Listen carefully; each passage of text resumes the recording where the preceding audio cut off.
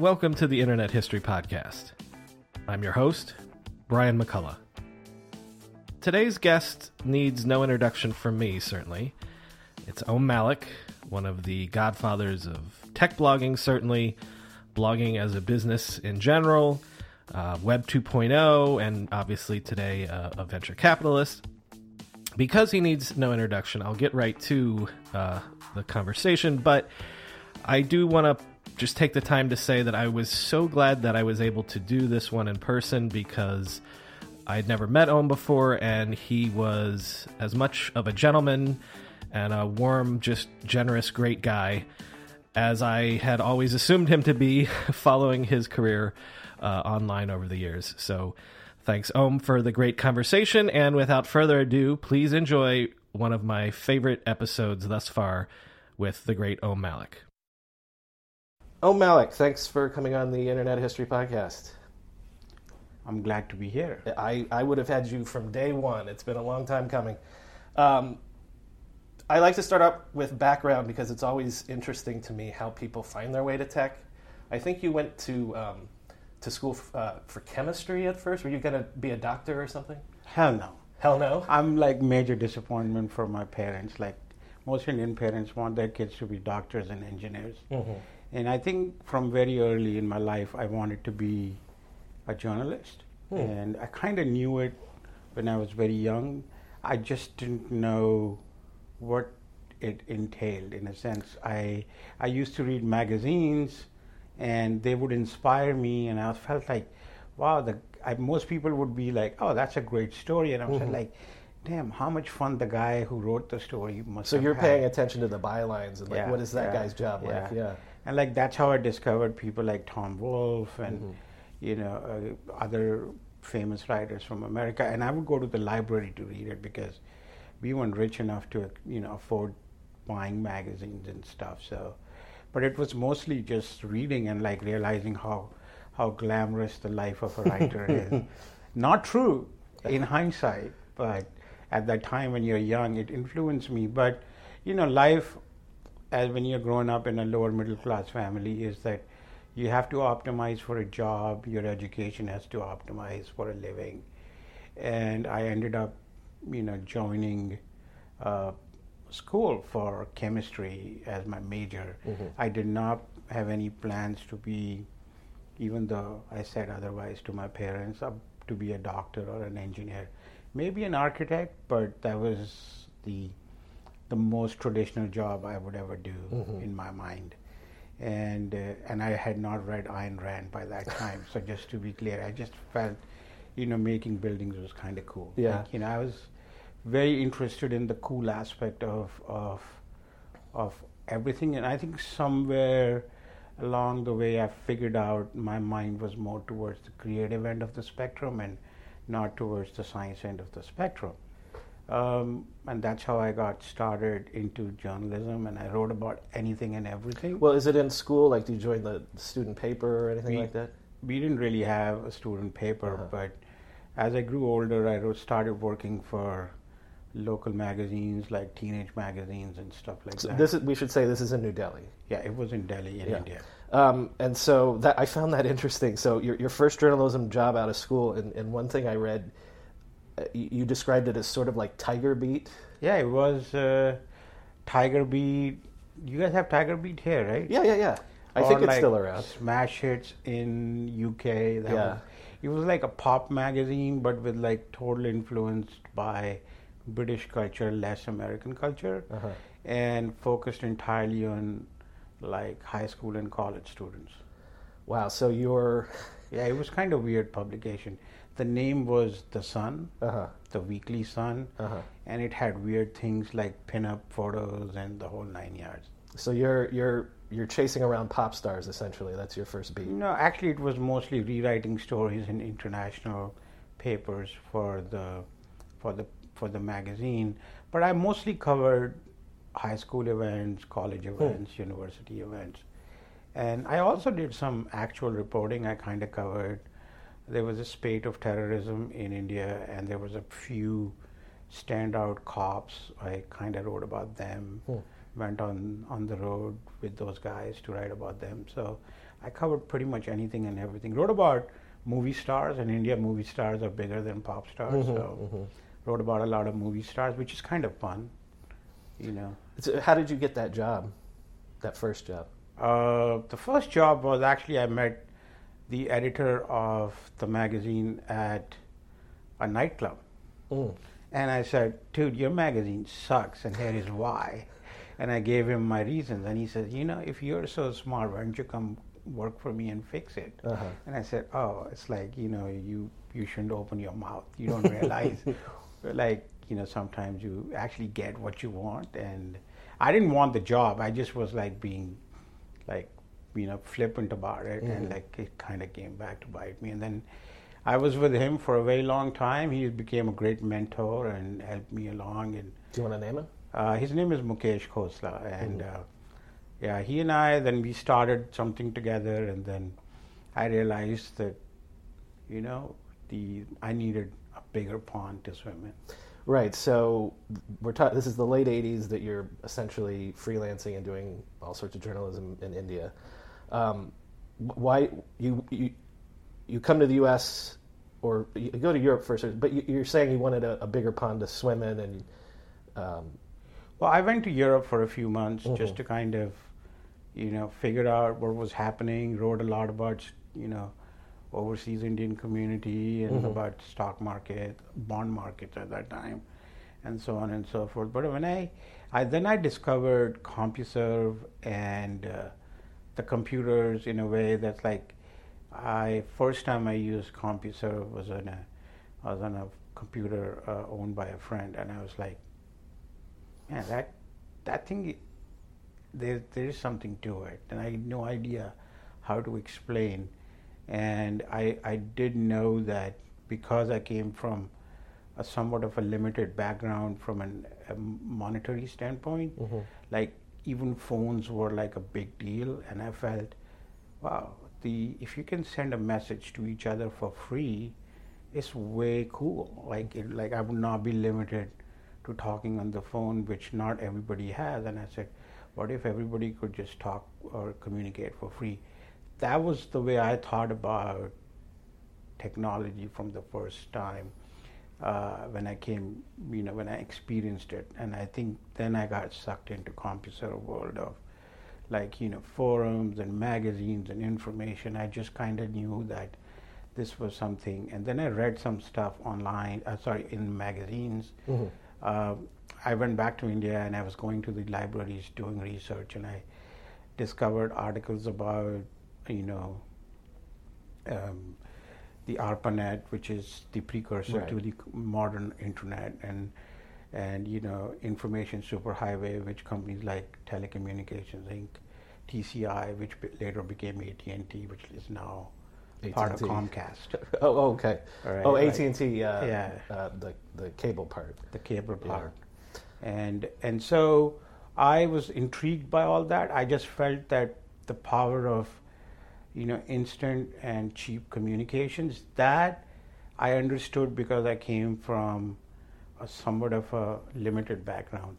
And mostly I always felt that if people communicated more, it would just be great. And I think that has been the driving force in how I think about everything, is being, if you communicate more, things are different because of that.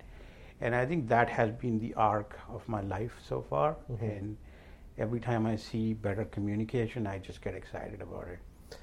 You come to New York in, what, 92? Yeah. And you come without a job, right? Yeah. So how do you land your first job? You know, knock on a lot of doors and, you know, do some, you know, odd jobs. And I ended up, you know, freelancing mostly for a lot of Indian papers in India, which is how I really paid my bills. And like India Abroad and things like that. Yeah. And then I ended up working for, like, you know, after a couple of years, I landed a job at Quick Nikkei News, which is where I really found the technology beat, and I got the training to be a good tech reporter. And so again, a great editor. You know, it's like life is about great editors. There's a gentleman by the name of Stephen Dante. Unfortunately, I have lost touch with him, which kind of sucks. So Nikkei News is like a newswire, and like your beat is what, like microcontrollers and just. My beat was semiconductors and the emerging field of the internet. So the internet at that time was not Netscape. It was companies like UNet Technologies and PSI Net. People with ISPs and MCI and people who were doing the backhaul stuff. Well, you don't have the technology background, so is it just one of those things that the field is so new that anybody that knows anything about it can cover it, or? I was very well read, just to be clear. I would read about technology and internet and everything all the time. I was very active and, would purchase all the magazines and that was my life, was I had a day job, and the evenings I would just spend time on tech and, learning about computers and all those kind of things. I'd read books about it. I was basically educating myself on the side about technology. Because I kind of knew that it spoke to me like no other story had spoken to me before. Not as a techie, but more as a reporter. It's like, I thought, this is a big story. I don't know what it is, but I should cover it. And I just needed to find a way to get there. And one of the steps was coming to America and getting a job at a publication which would let me write about tech. And there weren't that many tech business writers. This is what I'm saying. It's like it's a wide open field. So the first person to raise their hand and say, I know a little something about this. Yeah. Okay, that's your beat. Yeah. You're also, and you can correct me if I'm wrong on this, but you do launch some online efforts around the South Asian community. Are these early portals type things? Early email list, and then it became like a website called Desi Party, and it's again part of my tinkering with the internet. I just need. My whole thing is nobody's going to teach me anything. There is nowhere to learn from this. I didn't go to college. Let me just learn the hard way. Just try it, and that's what I did. Could you? Is there an alternative history here? If you had ridden that boat and created portals and gone the entrepreneurial route, then? I could drive myself mad thinking about that. Do you? About the lost opportunities, but I think today I am very different, but for the longest time I loved what I did, which is journalism and writing about tech. So now in hindsight I can go crazy, but I loved every minute of covering this story. Like I said, this was the greatest story of my life, and it still is, even though I'm not a journalist anymore. Well, let's talk about that journalism. Tell me how we get to Forbes. Well, Forbes was fun because Quick Nikkei was a great job, but it wasn't very clear where I was going to go with it. And Forbes was getting started on their nascent online effort on Forbes.com. People don't remember it, but they were the early innovators in the news media business. I remember that. No, them and CNET. Exactly. And then Street.com a little bit later. But why was that at Forbes? Who's the person that? So there was a guy called David Cherbuck. He was the one who wrote about the early stories about ARPANET and the telecom revolution, and he also was writing about things like Unix, and I always felt like he was just a cool guy who knew everything, and a lot of his work actually influenced me, and I said, I got to meet him. And then when I learned that he was going to be the guy starting Forbes.com, I just kind of hounded him for forever. And again, I think we need to underline how early they were. That launches in 97 maybe? 96. 96, okay. But I started hounding him in 96, 95, 96 on email and then faxes. I don't know if people remember faxes. I would fax him. But one day I just actually, wrote a letter to him. I said, how come you don't even want to meet me? It's what kind of a journalist are you who doesn't even want to know who this person Make is? Make a connection. I've been hounding you forever. And then out of the blue, he called me one day, and actually some other person in his office, his name is Michael Noer, called me and invited me in, and then the rest is history. Well, so there's two things about Forbes then at that point is they're very early in terms of having an actual newsroom, a staffed newsroom that's going to create content specifically for online. Like, you know, it's not till 96 that New York Times goes online for the first time. So this is early days. But also the fact that you guys are covering tech as an industry, you're really early at that as well. Yeah. I think, and the reason it was possible was, first, we had a great leader. I think people don't talk about David and his role in technology, journalism, right? Like, it's completely forgotten over a period of time. He was like really visionary about the whole business of online media. And plus, there was Tim Forbes, who decided to back us, right? Like, more importantly, people talk about Forbes family as the Luddites, but Tim is the one who gave a big chunk of money to David and team. A big chunk is relative, you know. Now it's whole different. But at that time, against the wishes of a lot of people in the company, the print people at Forbes did not like the idea of online Forbes. They didn't like the idea of an own staff. It didn't like the idea of being even in the same office, like so much so that they put us in a, you know, a different place. I think it was between David and Tim. Those were the two like power sources behind why Forbes went online.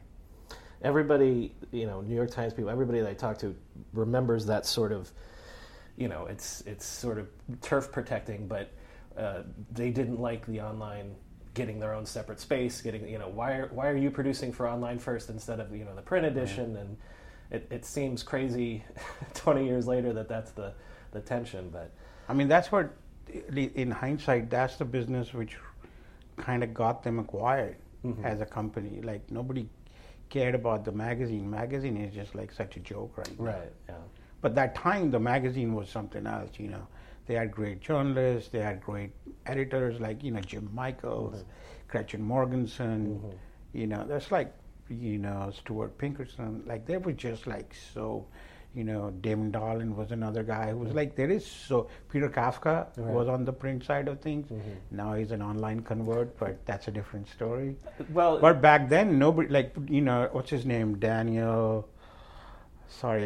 Roth, who's the editor of LinkedIn now, again, was on the print side. They were the golden boys of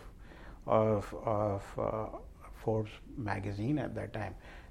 Lee Gallagher, who's the managing editor at Fortune now, and all these people were there all at the same time, trained by the same editors.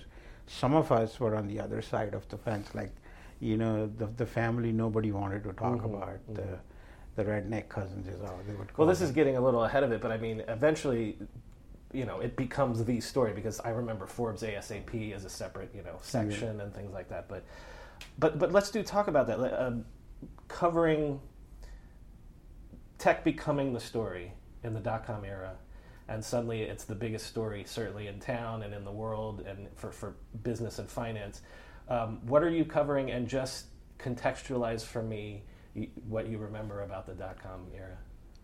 So, you know, there is multiple ways I can take this. So, what was I covering? I was covering Intel, Microsoft, Intel, Sun Microsystems, Cisco Systems, networks, optical technologies, chip technologies, the real technologies which powered the internet.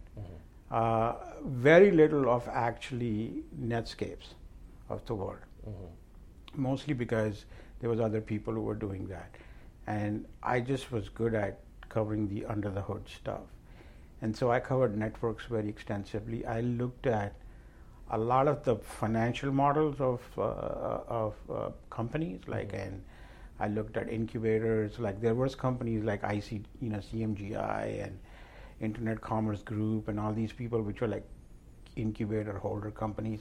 They've come back now as something rebranded, you know, as studios. Right. Yeah, and so I covered all that, and like, I just was out there all the time. I worked basically 18 hours a day. I was like a kid in a candy store. There was like stories everywhere, and there just wasn't enough time in the day. I mean, I still remember writing 3 to 4 pieces every day, and still having like, come on, I can do one more. Like, and there was no quota or anything. Like, they were just like, there was the whole industry was so new that it was great to be part of it. Yes, there was like, a little bit of bubble environment, but it was exuberance, not greed, which was driving it, at least in the early days. I was going to say, I can see that in 97. But by 99, do you start to... I think the 2000 is when the greed took over.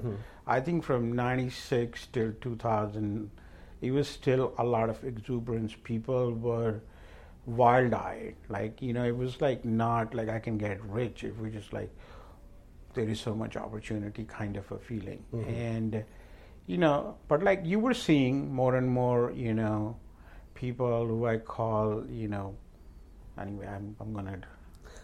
as I restrain myself. I think there was a lot of... somebody said once on here, when the pretty people show the up. flim-flam people came towards late 99, mid 99 to I call the flim-flam group. And, the people who are like, they wear like fancy clothes and stuff like that.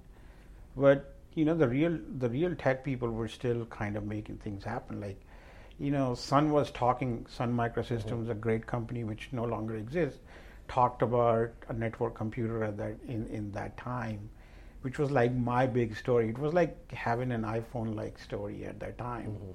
And it was like so exciting to kind of have this idea that you will have a machine which will connect to the network, and you will use your biometric identity to just get your computer. It's like, sounds familiar, right? Thin machine, right? Yeah. Well, or things like I talked to one of the guys from Pseudo here recently. So online video, for years we were told that it was going to be a big thing, and it wasn't. We thought it went away, and then it was. Yeah. I think the biggest challenge as technology people is to remember that you can be very early or you can be very late. Timing it right is the key thing. But it was like a lot of exuberance in the early days. The greed took over in the late 90s, and it kind of just has been increasing since then, like slowly and slowly. And mostly because people figured out, like, this is where there is money to be made. I think you see things like, consultants like McKinsey and Bain consultants, bankers, lawyers start companies. That's when like you're ending towards the end of like a boom, and bubble is about to start. Well, you do. I'm not suggesting that you got a taste of the greed, but you do jump to the money side in '99 briefly. Yeah. To H&Q, but you don't last very long there. It was a disaster. I hated it. Okay. I wasn't ready for it. I think I didn't like the job. I didn't like what it meant. It was all about like investing in late stage companies and with an Asian spin, and it's like, yeah, I'm in the valley. I want to be part of the change. I don't want to be part of like looking at things like investing in golf courses. I mean, not my thing. So, okay, this is bringing us up to the bubble bursting. So you dally in the money side, you go immediately back to the journalism side. Yeah, that was the best move ever. And that's Red Herring. Yeah. And good place? The best job of my life. I loved Red Herring. I think it was a great marriage of money, innovation, unbridled optimism, and a lot of cynicism, all in like one package. People don't remember that magazine because it's like just like it's a footnote now. Hey, I've gone to the public library and gotten the old issues out and gone through them. And so it was a great publication because it would let me write about tech, and it would let me write about money, and it would let me write about, like the bubble and like the negative things in the world, like more clearly and coherently than any other publication. I love my editors there. Like, this is a common theme. I love my editors because they make me better. Jason Ponton and Blaise Zariga were two guys who were just like my editors, and they were fantastic. This is sort of a dumb question, but I ask it of everybody. Was there a moment where you felt it, where you're like, oh, the bubble's here, it's burst, it's over, the jig is up? Oh yeah, that was like when I got the job as a money manager. It's like, shit, this can't be real. Like, I don't know anything. Like, I'm part of the industry. I have a great Rolodex. I can understand where things are going, but what do I know about money? How do I know how to make money? And I think for me at that point was, yeah, this is not real. This is definitely something crazy going on. And then when I figured that out, I realized that, well, let's just write this. I was on the other side going up. Mm-hmm. The roller coaster's coming down, so this will be fun too. And it was a great story. Well, so I'm showing you your book here that I have read, by the way. You can see I have highlights and notes in here. Oh, no. Yes, I read it. The story that you're actually covering, people remember, if they remember the dot-com bubble at all, they remember Pets.com, the e-commerce stocks and things like that. But you were covering what was essentially a simultaneous bubble that was in many ways larger, which is the infrastructure, the global crossings, So tell me a little bit about that other bubble that has been forgotten, about the infrastructure side of that time. So I can go, you can take me back, and I can say, I think a lot of the bubble in the infrastructure was based on this fallacy that the internet traffic doubles every 6 months.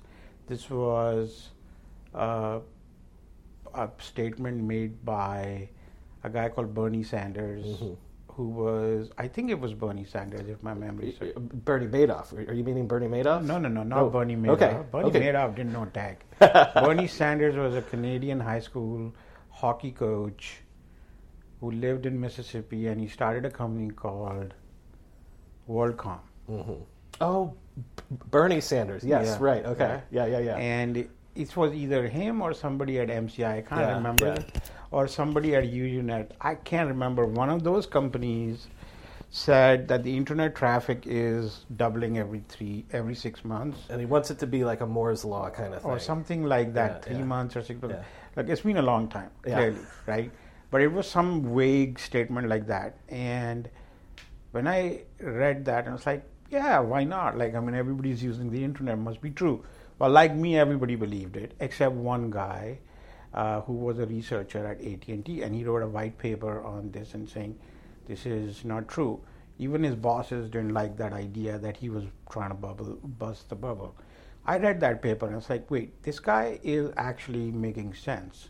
And then I started digging in, and then I just kept going and finding that all these people were doing deals with each other, and everything was just kind of made up. And it's similar to how Yahoo and all the portals were making their money from the other .coms, advertising on them. So you're saying that the infrastructure people, give me your traffic, I'm feeding this traffic over here, and so it's like a snaky. Well, I think first it was just that. Yeah. So then it became, I'll sign a deal with you, you sign a deal with me, and we'll sign a deal with the third one, and we will just count how much money that deal is on our books. Mm-hmm. And I think that's why Global Crossing got into trouble, WorldCom got into trouble. It's actual accounting. Accounting, and there was all of this was just made up. But that led a lot of money into the market. Everybody pumped money into these stocks. And as a result of that, so much infrastructure was built. When I say infrastructure, I mean the fiber which was laid as a result of that, especially from New York to London, or from Virginia to London, cross Atlantic, cross Pacific. The world got much more wired because so much of mad money flew into the networking and telecom space. Companies like Cisco and Nortel, and they were flying high because everybody assumed this thing is just going to keep continuing because all the experts were talking about the internet is going to be needing all this bandwidth, right? True, except no one had any facts. Like it was a true statement, but without not any fact. yet. Yeah. Right. Well, nobody can tell when things are going to happen, Right. but it was a interesting. In hindsight, I kind of feel, was I harsh? Because it did happen. I don't know, people don't remember this guy called George Gilder, who was... I do, yeah. Right, he was the way soothsayer ahead, and he was the guru of, broadband and optical networking boom. And he helped pump up that myth also. There was a Salmon Brothers, which is an investment bank, which is part of Citibank now. A guy called Jack Grubman, you should just Google him. He was the guy who would pump up the stocks a lot. And all that money led to massive demand of hardware and networking gear, and it created another bubble which was like not backed by solid fundamentals of business. And it was way bigger than the dot-com bubble. In terms of money, Yeah. money lost. Yeah. And for me, it was like, that's a bigger story. Nobody's chasing it. I'm just going to go there. Let industry standard go after pets.com. I don't care about that. But I'm pretty sure pets.com got more page views than Global Crossing. Global Crossing. Yeah. Well, I've said this, I think, on the show before, but I mean, you're right when you say that they weren't wrong in the end, because people like Google, after the bust, get to take advantage of this really cheap dark fiber. Right. And so it's the fact that Web 2.0, which we'll get to, is able to start, all these companies are able to start up so cheaply, is because all that infrastructure was laid in this bubble that we're talking about. I think a lot of it, when you look back, everything is connected, right? Like, I don't think each thing, like anything, has come as an isolated thing. A lot of the technologies at Google, flew from Bell Labs and Sun Microsystems. Like, we forget that those were the great innovators. And someday when Google ends, those technologies are going to flow into other parts of the ecosystem. It just is part of the great, tradition of technology industry. Circle of life, Yeah, as they say in the it Lion is, King. it is, right, And I think I've actually joked about this, is that modern web, the modern internet is, standing on the carcasses of a lot of great whales, right? And that's what it really is. But like I was going to say this, my favorite saying, which I say most of the time, is, in hindsight, you're either a genius or an idiot. If you're smart, if you're lucky and you're right, you're smart. And if you're lucky and you're wrong, you're just an idiot, right? And I think as a reporter, you're always running the risk of being on one side or the other. I've been more of an idiot than more of a smart guy, so I'm okay with it. Oh, I don't know. We're about to get into the blogging stuff, so you were ahead of the game on that. Before we get into blogging, let's mention Business 2.0, also a good place. Great place, great editor, Josh Quittner. Yes, of course. Yeah. There is a theme, and he knew how to package my madness into like stories which more and more people would read. So Forbes was an early online crowd publication, very financial audience. Red Herring was very technology, Silicon Valley tech community and finance community audience. Business 2.0 was a wider business audience, and I think each step has helped me get, a wider readership. And Josh would take like all these trends I would cobble together, and I said, this is a great story. And he knew how to kind of package it, right? He was just like, oh, we can do this. And I remember I was like, we're coming to an age which is like, we'll go into Web 2.0, where we can assemble companies with like open source software, everything off the shelf, cloud services and stuff like that. And his whole thing was, sort of like ramen noodles, like, put them in water and the noodles are ready. And I said, yeah. So that became the idea behind the Insta company. I kept telling him about the trend of like small companies being acquired by big companies because they develop specific features which big companies need, and they don't really have to take on the cost of building them in-house and hiring people. That now that trend has come to be known as acquihires, Right. and like, but that continued for a long time. So there was like 4 or 5 stories like that we did, and he really helped package them. And that's when I realized, like, this was the 4th great editor I worked with, who knew how to package the stories well. And I think that is very key. People, talk about, editors as like, oh, they're like, who needs an editor? A great editor takes like an idea and turns it into magic, right? Like, I mean, we may not be big fans of folks like, Tina Brown at the time, but like, good Lord, she made a great magazine. She put great stuff in a package you wanted to read, every month at Vanity Fair. Same goes for like, Anna Wintour. Like, she knows she has taste and packaging and branding and all that magic only editors can do. And I think great editors are few and far between. And I got the chance to work with 4 really great ones. I hope, more young people get that kind of mentorship, because that is what made me a good journalist, not my talent. I think I got educated. You're being too What's modest. the word? I got schooled by 4 really great teachers. So a year ago right now, I think Rafat Ali was sitting where you're sitting.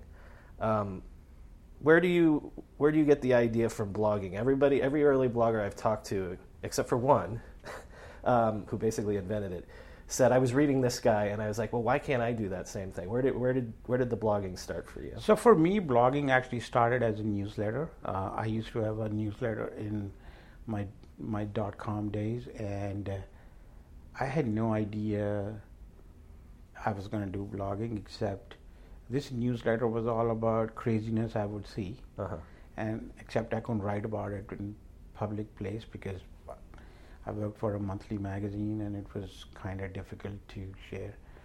And so I started writing this newsletter, and one day I said, this newsletter thing is crazy. And I was reading, and I had my own blog in which I would link to my website, which I made with software like Dreamweaver and stuff. There's no CMS though. You're saying you're hard just like hard-coded website, and it was just essentially my resume and links to my articles, which would come once a month. So it wasn't really a big deal. It was more like just a list of articles, and I would update it occasionally. But then I discovered Dave Weiner and Doc Searles, 2 guys, and I liked what they were doing, and the way they were telling the story in bits and links and everything. I said, like, yeah, this is what I do in my newsletter, except this looks better. Like, forget the damn newsletter. This just looks better. And I just kind of went with it. I started out with Blogger, which is an easy way to do it. Then I went to Movable Type, which is another tool. And I love the instant feedback aspect of it. This happened in December 2001. Before that, it was just like, I called it a website. I would not call it blogging. I had like no clue it was known as blogging. I thought Dave and Doc were doing blogging, and to me, they are my heroes. I read them forever. I think Dave's reporting during the September 11th attack was so influential on me as to like what media means and should mean in the future, because it was clear that we were in a world of like too much information, not knowing what is right, what is wrong, and he was putting it together using his good judgment. Or to some people, not his good judgment, I don't care. But to me, he made perfect sense. And I just kind of got sucked into that vortex of like, sharing and linking and sharing my opinions. And I said, yep, this is what it is. Because you're still, well, maybe not concurrently, but you're still, even when the blog starts to take off, you're still at Business 2.0. No, I was at Red Herring. Red Herring when you start it, right? Yeah.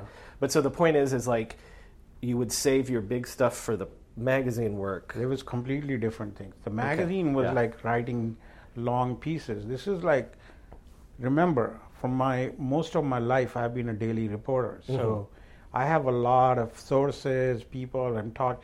I mean, not now, but till like 4 years ago, I would make between 30 to 50 calls a day to all my sources, just checking in an actual phone and not emails or texts, right? And so I had a lot of incoming information, and I did not know what to do with it. So it made perfect sense to turn this into a blog, and that's what I did. Do you remember, is there an evolution there where all of a sudden you're realizing, oh, I'm breaking news on my blog and it's getting attention? And I had to do it here because I couldn't wait till the end of the month when... I would like to say that I'm that smart. The answer is no. I had no idea that I was, creating this tech news blogging category. I was just doing which came naturally to me. It's like, I need a place to publish. There is no one who will take my daily stuff. The magazine just wanted great features from me, and which is what I did. In the evening, I would go home and I write up the daily stuff and just put it. Because there was no competition, I was like, I didn't have the time pressure to write it. And I still would take my time and write like thoughtfully and like analyze all the gossip I would have heard and just put it together in a coherent manner. So I think a lot of it was just serendipity. Influenced by Doc and Dave, like I just think they're my gods. And they both showed the way. I followed the path. I did my own twist to it. I came up with more original stuff than other bloggers, but it was mostly because I was like, I'm a reporter. I have daily news. I have daily information. This is a great way to tell the story. I don't have to write a lead. I just can write 2 paragraphs and be done with it. And it's like, it just was like Newswire reinvented for me. Well, what about the idea that the story finds you again? That you're in the right place at the right time, we're getting into Web 2.0, where all of a sudden there's a new startup that you can report on, a new technology, Ajax comes through, there's, Flickr and things like this.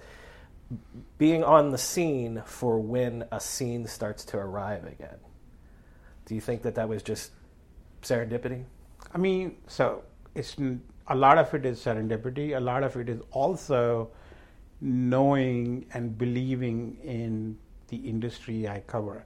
Like I said, this was the greatest story of my life. I knew it deep down that the decline doesn't mean it's over. Right.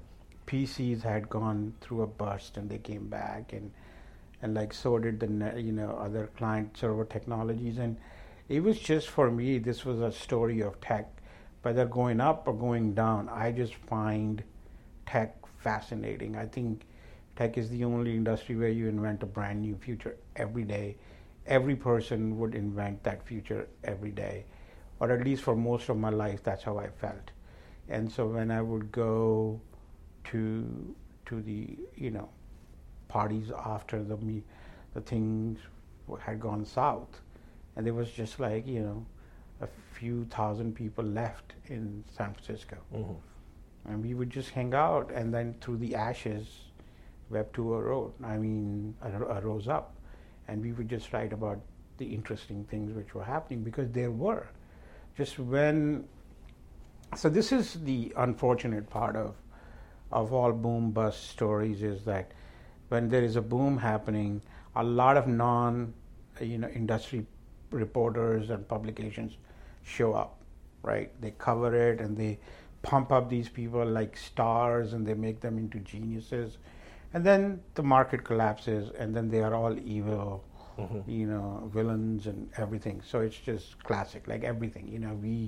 We build up Michael Jackson and we drag him down. We build up Prince and we drag him down, and it just is like the weird American sport of like building and dragging down people, and that's what happened.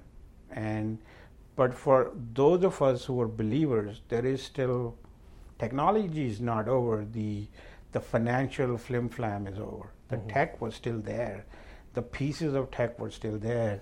And the more I covered telecom and optics and networks, the more I realized that we are all getting more and more connectivity, we are getting more and more bandwidth. And to me, that was like, the internet is not over, right? The version 1 of the commercial aspect of the internet didn't work out.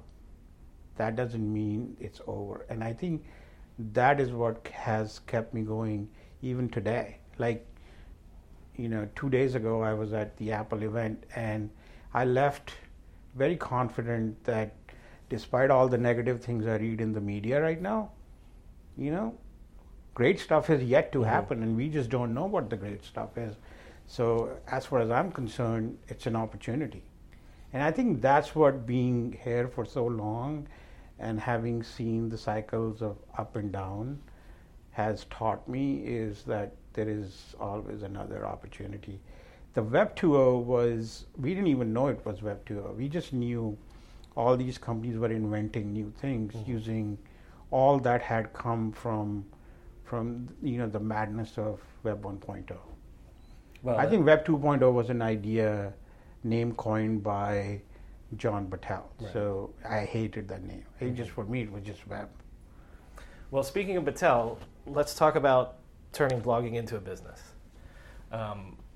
Nice segue. Yeah, well, when does it occur to you that this thing that you've been doing on the side, it could actually, you could be the publisher?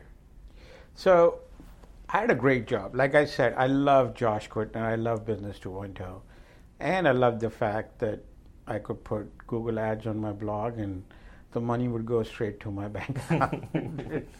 And I would still have a salary. So it was great. It was a profitable, very profitable operation, and so I liked doing it, given that my salary sucked at Web Business 2.0. And I kept doing it, and it was like I had met Rafat and Michael Arrington during the time, and they were both like, dude, like, why are you working for somebody else? Why aren't you doing it? It's like, so Michael and I had become friends, and he said, you're inspiring me to do my thing. What the hell is wrong with you? You should not be working for the man. And it's like he's very passionate about being independent. And then I had met Tony Schneider during the course of writing a story. From Automatic, we should say. Yeah, he's the guy. At that time, when I met him, he was the CEO of a company called Odd Post. And they were part of my story, New Road to Riches, which is what I wrote about, which has now become the acqui-hire trend. And he and I became friends, and through him I became friends with Tony Conrad, who started companies like Sphere and About.me. And we would meet often, and we would talk about it, and they would both hound me and say, like, dude, you're like so well read, people love you, blah, blah, blah. Why aren't you doing this as your own business? And I was like, I don't know. I like my job. I like my boss, and this is just additional money. And then one day I come back from a trip in Toronto. I come back and then I call up Tony and I said, you're right. I should do this on my own.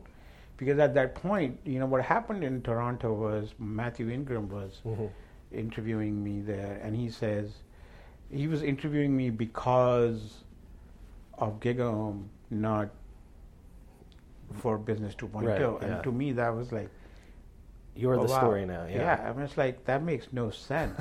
But and when on the way back, and I just was very clear that I'm gonna go. I called up Tony and I said, like, what should I do?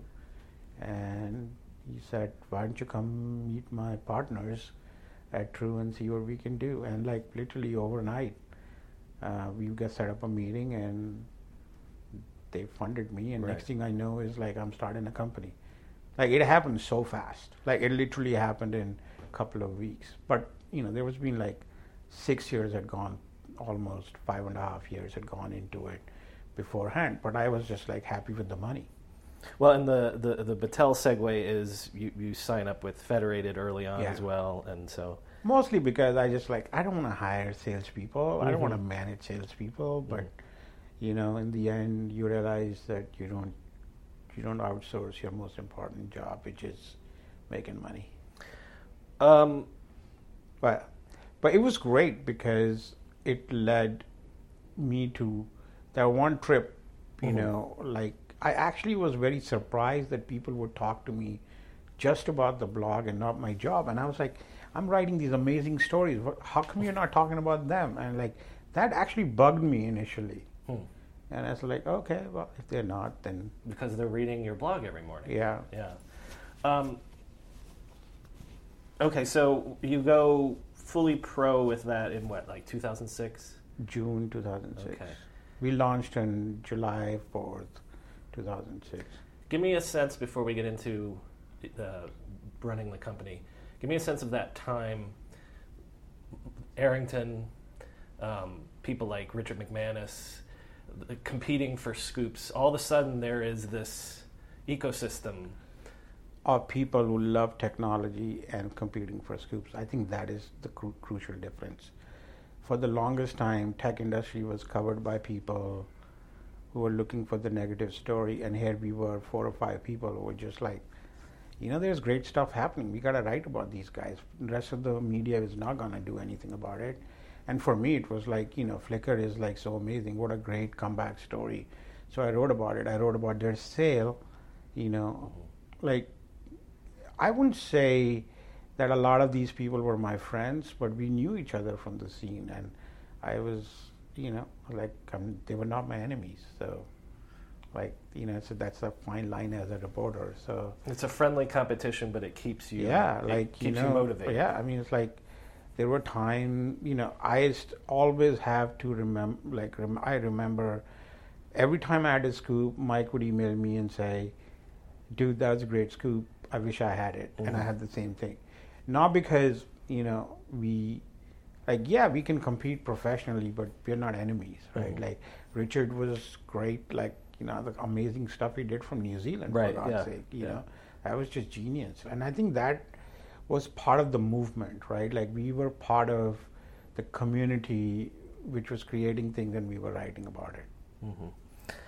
So GigaOM turns into Giga Omnimedia. Yeah. And you're launching several different verticals and and you're hiring people. And so what are you like as an editor when you've got people under your wings? I gave them whatever I have, right? Like my Rolodex, my time, my whatever I had learned as a reporter. I wasn't really a good, I don't know how to do editing as in the classic sense of editing. I would read people's stories and say, hey, this is what I would be looking for, but I gave them a lot of freedom. I think I was a good editor, but I wasn't a great one. I'm just a reporter, man. I still am.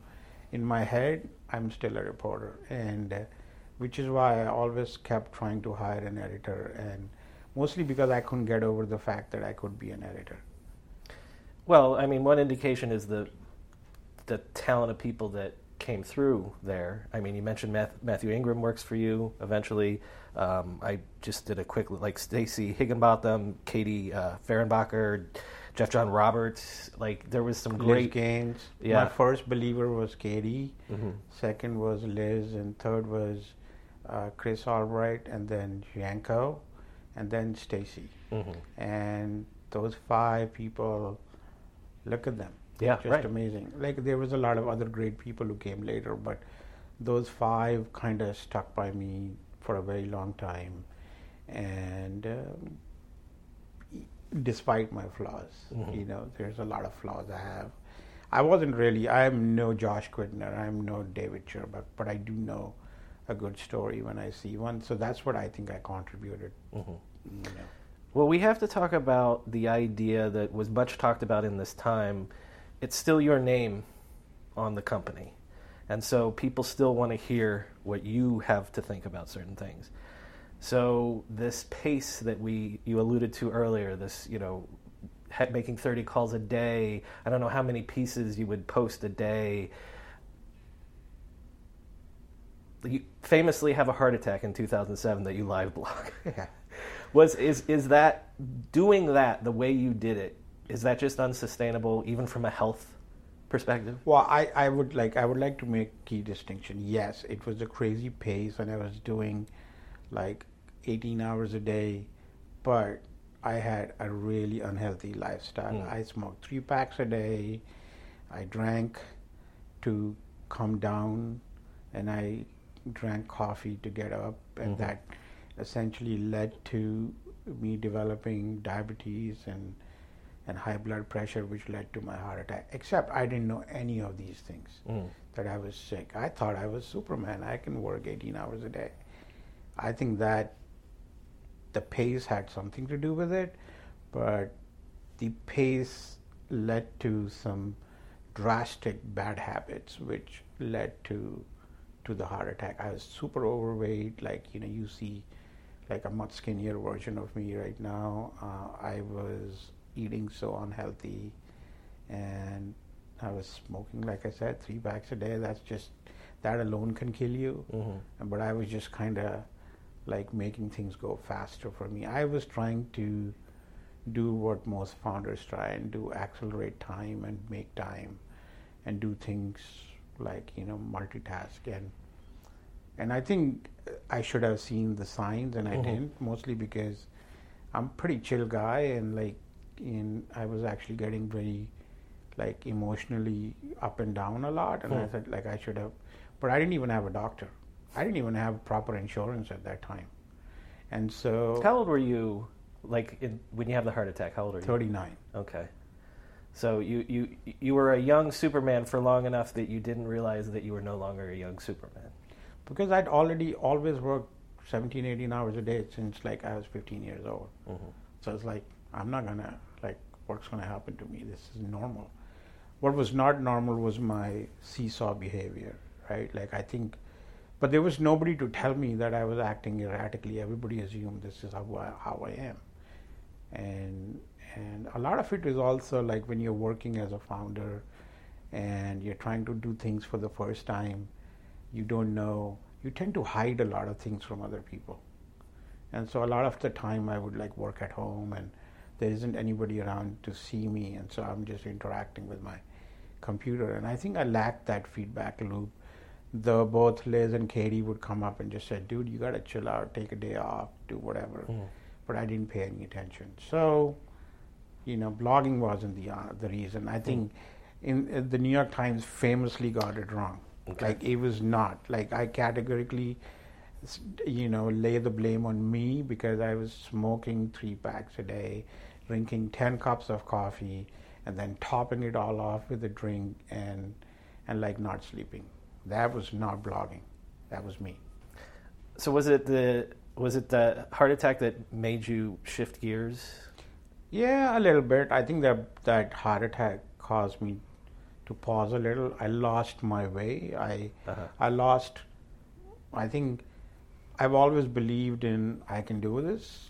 Even if I don't have an answer, I'll figure it out. And I think for about 18 months I was lost. I didn't know what to do, and didn't I think my self-image was a little bit shaken up, and it became blurry, and I actually ended up taking a step back. I wasn't interested in scoops didn't really matter at that point. And I think that really was, in my mind, a big life shift for me. Well, and the company's big enough at that point that you can hand it over. It's running. No, we ended up raising a lot of money to turn the company away from me into other people running it and stuff like that. And I think, and that puts it on a path which leads to the disaster it ended up. Because, that's all in the past. I would not go there. But I think those 18 months, I was completely lost. I had very little interest in anything. People, stories, food, world at large. I just was what the hell? What brings you back? Yeah, me. Yeah. It's always the thing is, when you're an immigrant with nobody you know in a country, the only person you can rely on is you. So you go into a dark place by yourself, and you come back. on your own as well. Well, we don't have to go into it, but the company not succeeding is sad, but you're still here, and in the end, what's more valuable? I think I have no regrets. Like, I'm glad I got to try it. What would have been nice is to make money for people who believed in us, whether it was Katie and Liz and Stacy and all my investors. And I didn't. I kind of regret that. Like, that's just one of life's regrets. Like, these people believed in me and I didn't come through for them. So you end up at True Ventures, who were the original funders of the company. So today, you still write for the New Yorker and things like that. If you had one business card to give, it'll be True Ventures. So it's venture capitalist. I'm working with my friends. That's how I don't think I think of us working for a venture capital firm. I work with friends, and we do what they did for me, which is made a dream come true. And I think that's what we are in the business of. I think VC is a 4-letter word these days, but literally the reason I am there is that we believe in opportunities in technology and the future, and doing things which we think are the right thing to do. I think that's why I'm there. The day we stop doing that, I'm out. The only card then will be just me. I am not going to do another media company, though. That I'm pretty sure of. Do you think you're good at it, VC? I will get good at it. I got good at writing and editing and creating media, so I think I'm on the path to getting better with my investments. I would lie and say that, I know everything, I have all the answers. I don't. But I'm going, I focus on my core strengths, which is understanding people, which is what I know the best. I love networks and communications, and I think they are still the number one reason we are better animals than the animals themselves. And the third thing is, I believe that tomorrow's future, our technology future is better than today, and we can find new things to do every day. That is what, I used to write about it, now I put money behind it. Maybe I'll get rich one day. Okay, so I'd like to end with what excites you right now? And that can be, this trend in tech, or it can be, Brian, I just got into kayaking. Let me tell you why it's so fantastic. What are you excited about right now? Well, there's a bunch of things I'm excited about. So I'll give you personal and professional. Please. So personally, I'm obsessed with photography, and I just I'm doing crazy things right now, like going to Alaska and glaciers and shooting photos and making landscapes and essentially trying to capture time. That's what I like to do with my photography. I'm doing that, and as a result of that, I have become obsessed about the idea of cameras and camera culture and photography. So that has led to a book called Third Eye, which will be published next year if I ever finish it, by HarperCollins Business. And it's essentially about how the camera phone has evolved and turned us into these selfie-taking monsters, but where are we going with it? And so for me, that is the really perfect marriage of personal and professional.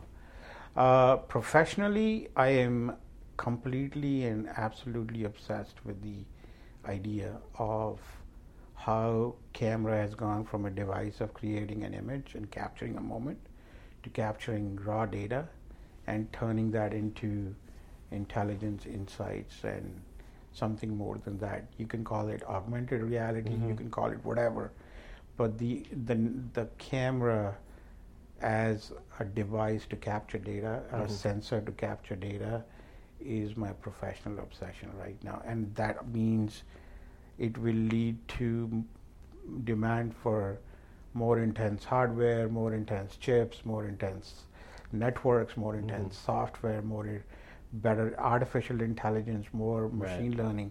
So, but it is like that one small little thing is what obsesses me.